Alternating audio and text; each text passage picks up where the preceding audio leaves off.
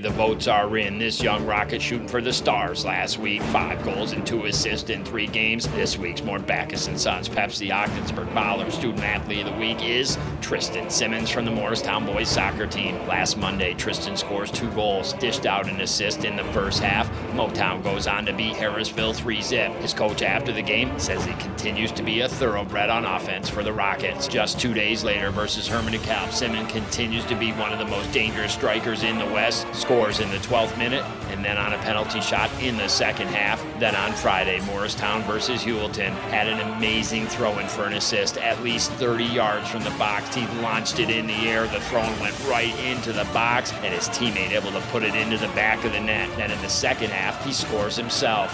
5 goals, 2 assists in 3 games for his efforts. Tristan Simmons will receive 2 slices from Cam's Pizzeria, and no doubt this week's more Backus & Sons Pepsi Ogdensburg Baller Student Athlete of the Week.